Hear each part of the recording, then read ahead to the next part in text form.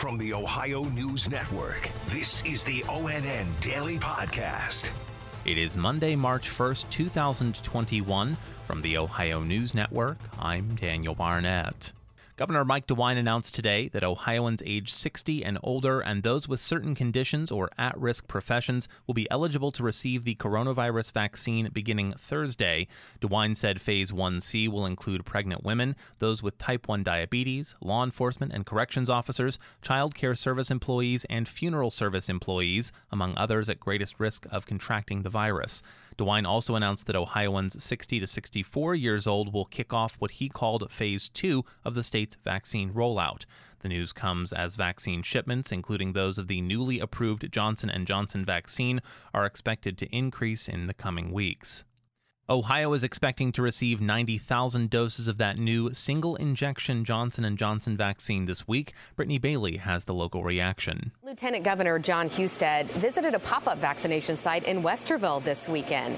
He talked about how excited he was about the country having a third vaccine available. Now that we're going to have it, we think March is going to be a big month. I think we can get 1 million people vaccinated, and that's going to really help us get to herd immunity. Husted also spoke about the lower effectiveness of the Johnson & Johnson vaccine, but he says the ODH Chief Medical Officer, Dr. Bruce Vanderhoff, has absolute confidence in this new vaccine. I'm Brittany Bailey. The Food and Drug Administration says in the U.S., the Johnson & Johnson COVID-19 vaccine is 72% effective at preventing all COVID-19, compared to 94% for Moderna's vaccine and 95% for Pfizer's. Johnson & Johnson is shown to be 85% effective at preventing serious illness. Brittany Bailey also spoke with a doctor in Chillicothe about the effect getting this new Johnson & Johnson vaccine seems to have on people. We talked with nephrologist Dr. Chris Brown about the side effects with the Johnson & Johnson vaccine. They didn't see anything like anaphylaxis, at least in the study. And the reaction seemed to be more of just, soreness around the arm. It's kind of typical what we call reactogenic reactions and things of that nature. Dr. Brown says although studies show Johnson & Johnson's vaccine has milder side effects, everyone's bodies and immune systems are different, so some people may not have any reaction at all. I'm Brittany Bailey. An Ohio woman charged with organizing a militia group that took part in the January 6th riot at the U.S. Capitol said in court she has disbanded her militia and plans to cancel her membership in the Oath Keepers.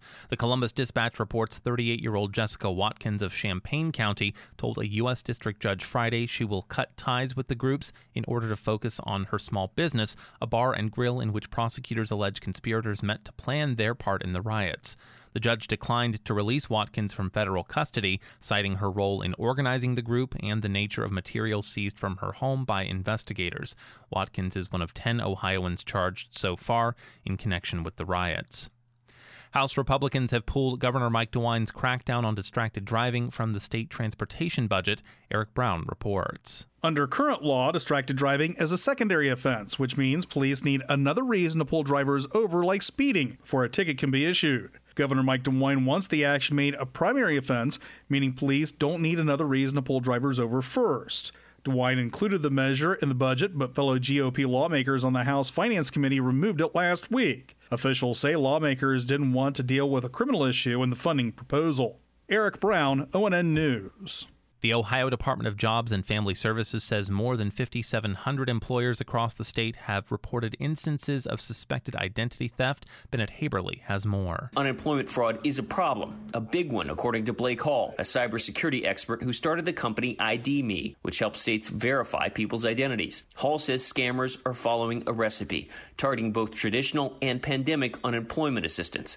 It's like a cancer that metastasizes. You have like the initial experts and sophisticated actors, but as soon as they open source the guide, then everyone gets in on the action and tries to defraud the government. I'm Bennett Haberly.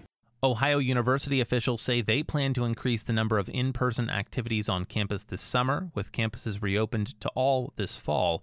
President Dwayne Nellis wrote in an email to students this morning that with the current decline in COVID-19 cases in Ohio and successful approaches to safe student events and engagement, the university is planning to welcome all students back to its campuses this fall. The Columbus Dispatch reports that includes increased face-to-face classes and fully open residence halls. Nellis says there haven't been any major outbreaks on campus, and the positivity rate has consistently remained under 4%. The longtime owner of a diner in Toledo says he can't find workers, and he says he believes the enhanced federal unemployment benefits are taking away the incentive for some people to seek jobs. Michael Tater has more. Scott Super and his wife Tammy have owned Mayberry Diner for 20 years. We have tried all different venues to get the notifications out there that we're hiring, and we don't even get an application. Mike Vey with the Ohio Means Job Center in Lucas County says as the pandemic situation is improving, unemployment is a safety net, not a replacement for work. Just because you don't want to work somewhere isn't a good enough reason. You have to have a legitimate fear that you're putting yourself in danger. Michael Tater in South Toledo.